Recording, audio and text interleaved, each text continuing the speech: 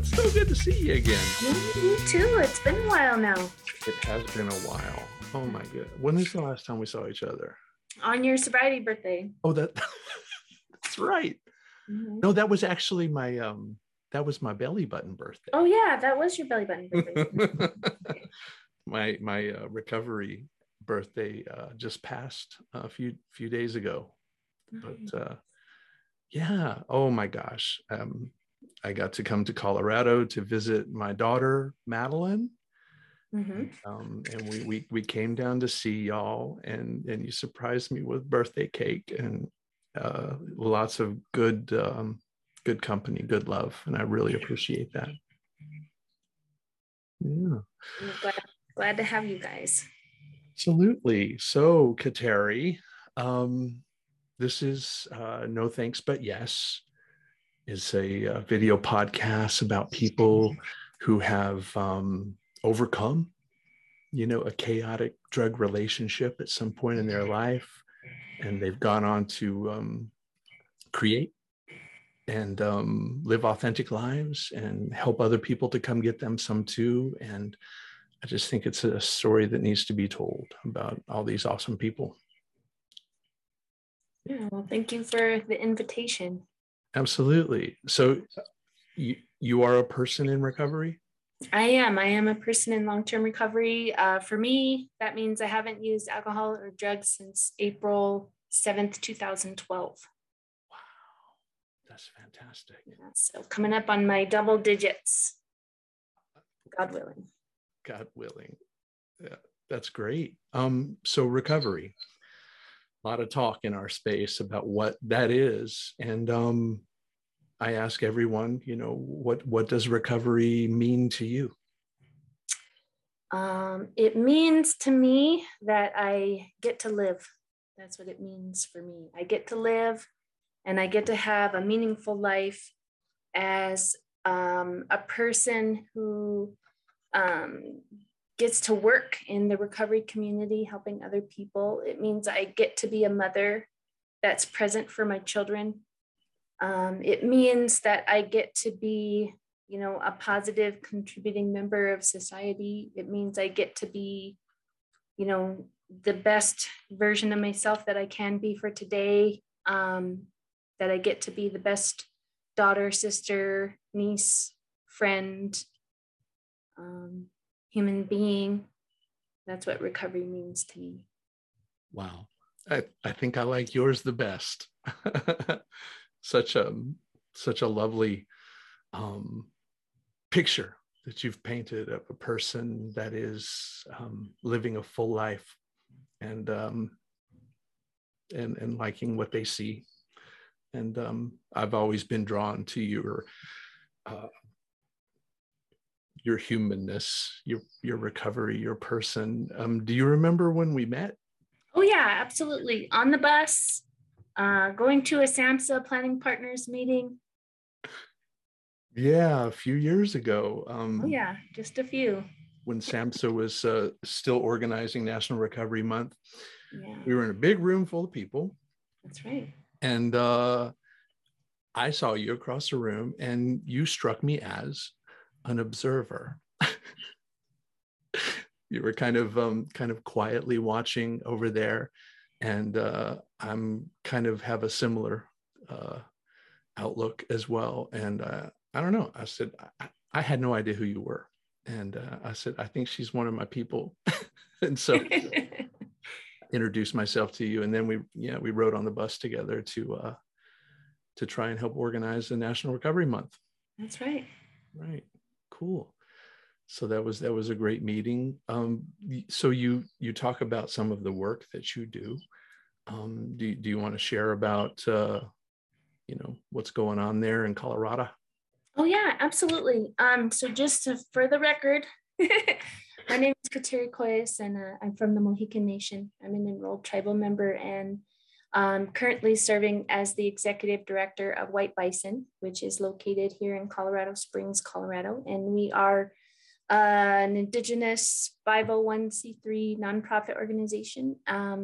We were founded in 1988, and our mission is creating and sustaining a grassroots well-being movement that is dedicated to bringing culturally based healing for the next 7 generations of Indigenous people.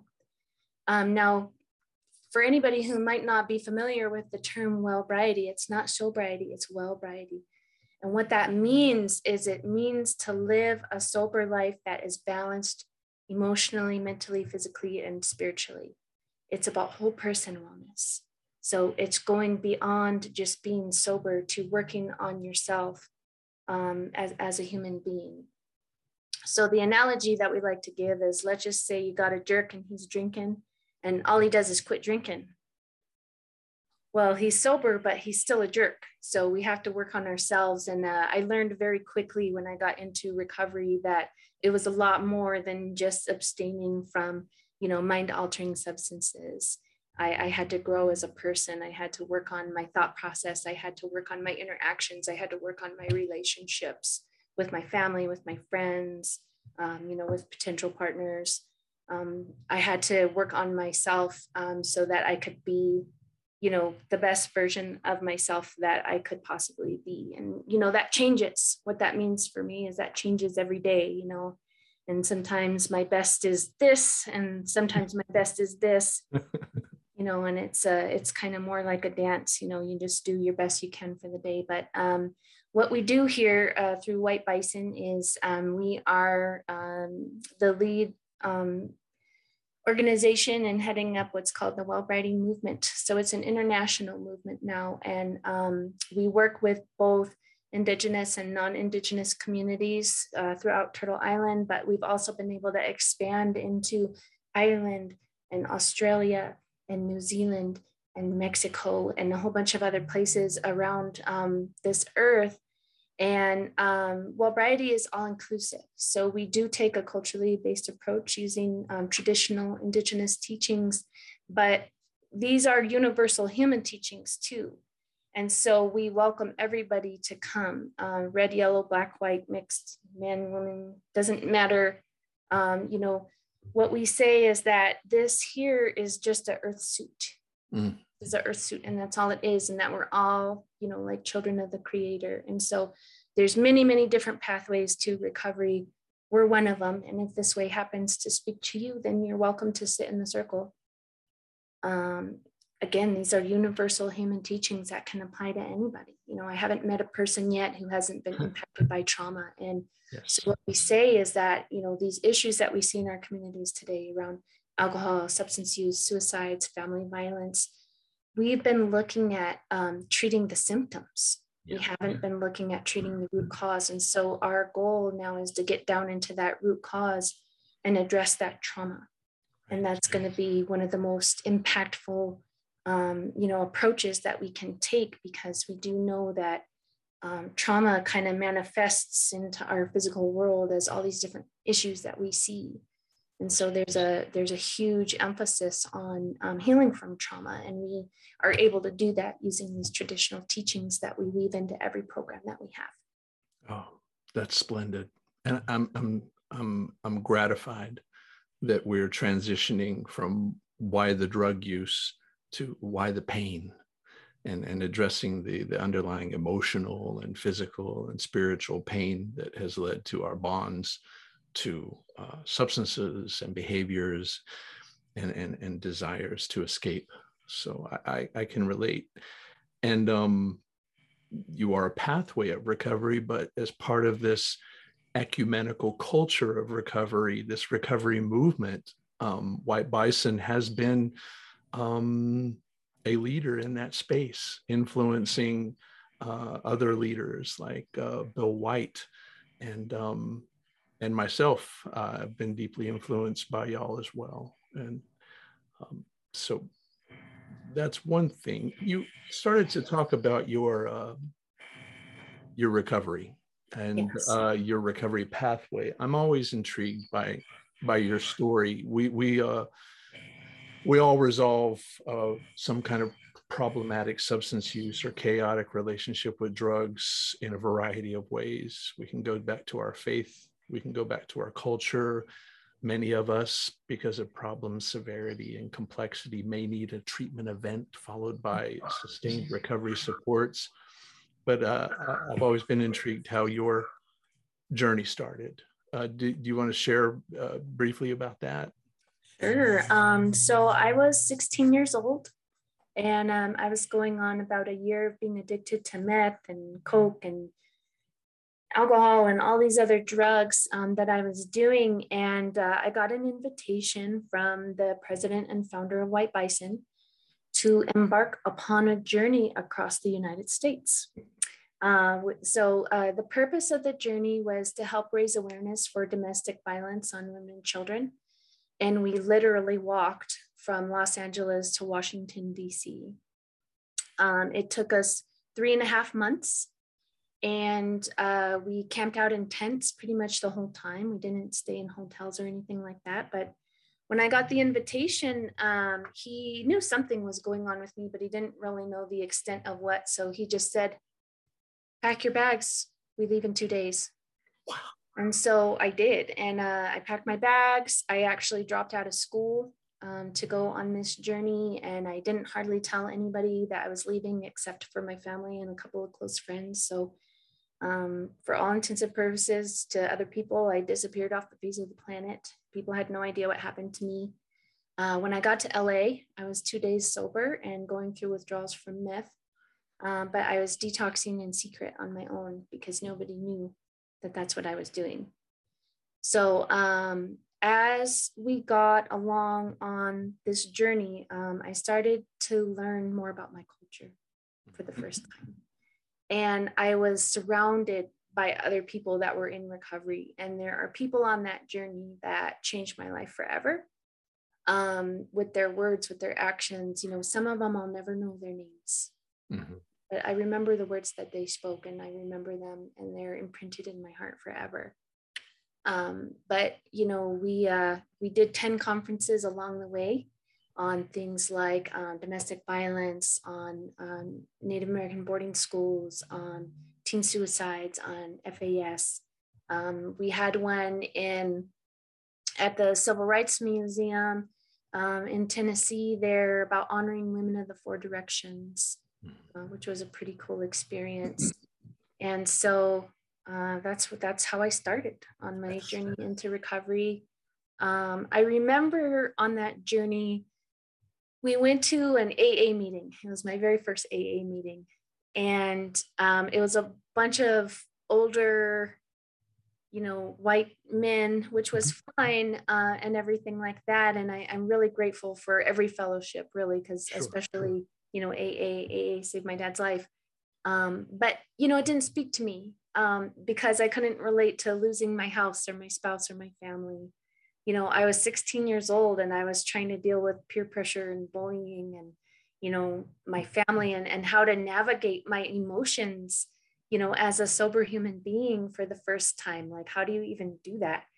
What do you do as a young person when so much of, you know, the activities that I knew were just completely intertwined in partying and alcohol and drug use and all of that? I didn't even know what to do with myself. So as time got closer and we got closer and closer to Washington, D.C., I knew that I was going to go home. Mm-hmm. What I didn't know is what was waiting for me when I got there. Because I had a lot of people who probably had a lot of questions about where I'd been. And I didn't know what that was going to look like. And I didn't want to fall back into that old lifestyle. And so it was very...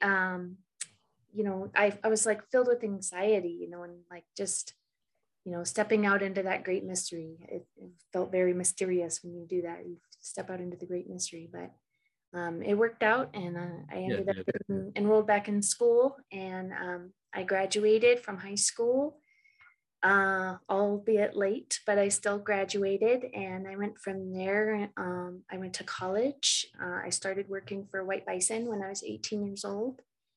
And eventually I graduated with my bachelor's degree from the University of Colorado at Colorado Springs. And I'm currently enrolled in my master's program. So I've got about 1 semester left after this. How about them apples? Yeah. I love your story. There are so many elements to it that are that support an effective, treatment event. I quote unquote treatment. Your connection with other people, purpose. There was physical exercise. There was the time, 90 days.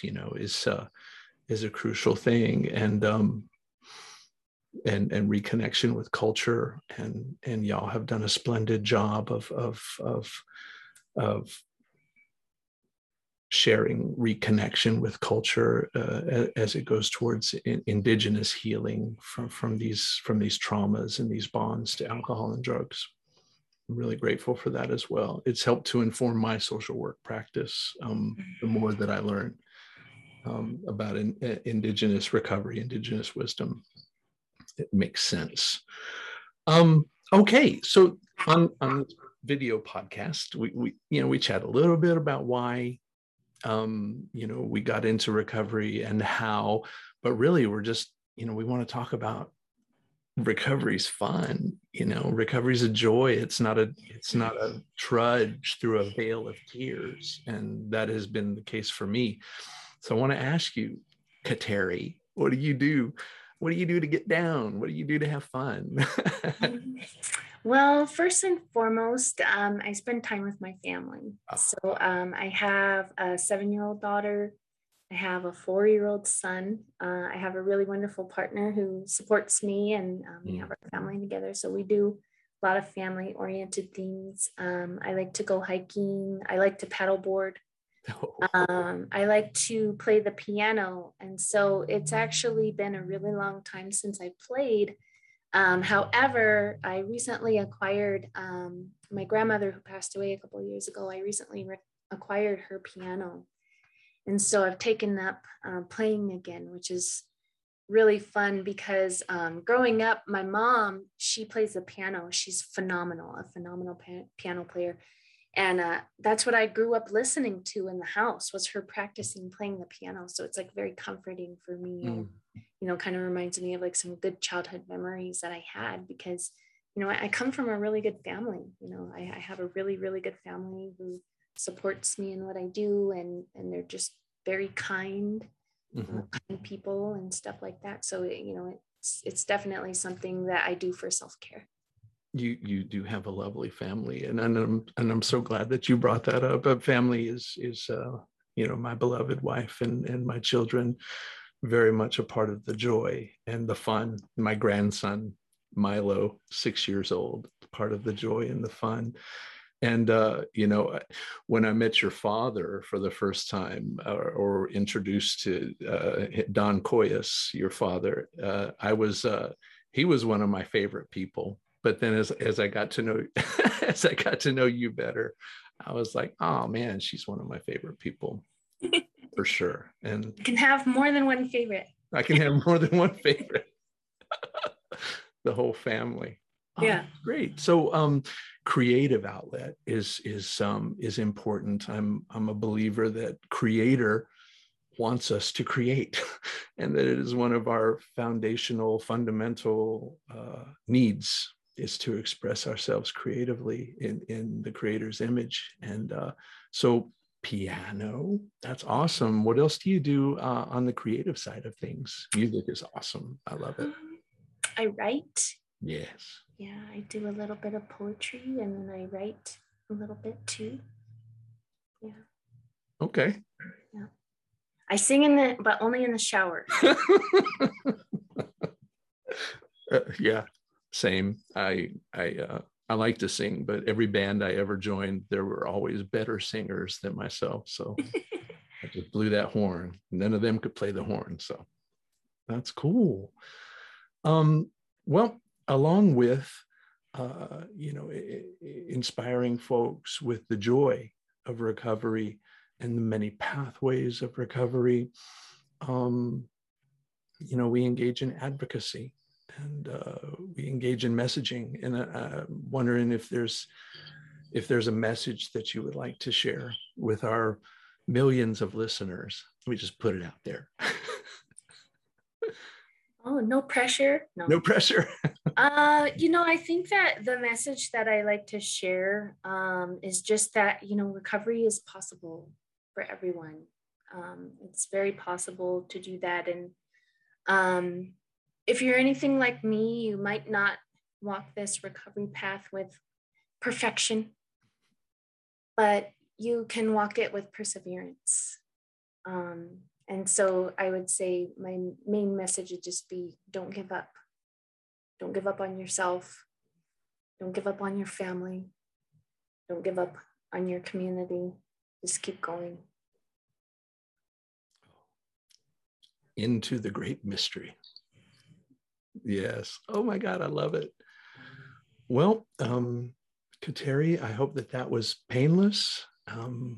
We covered a number of things, and I cannot wait to come back out and see y'all. And if you're ever in my neck of the woods, please do not hesitate. We'll bring you into our home and show you some love too, for sure. Thank you. Thank you so much. I hope to see you.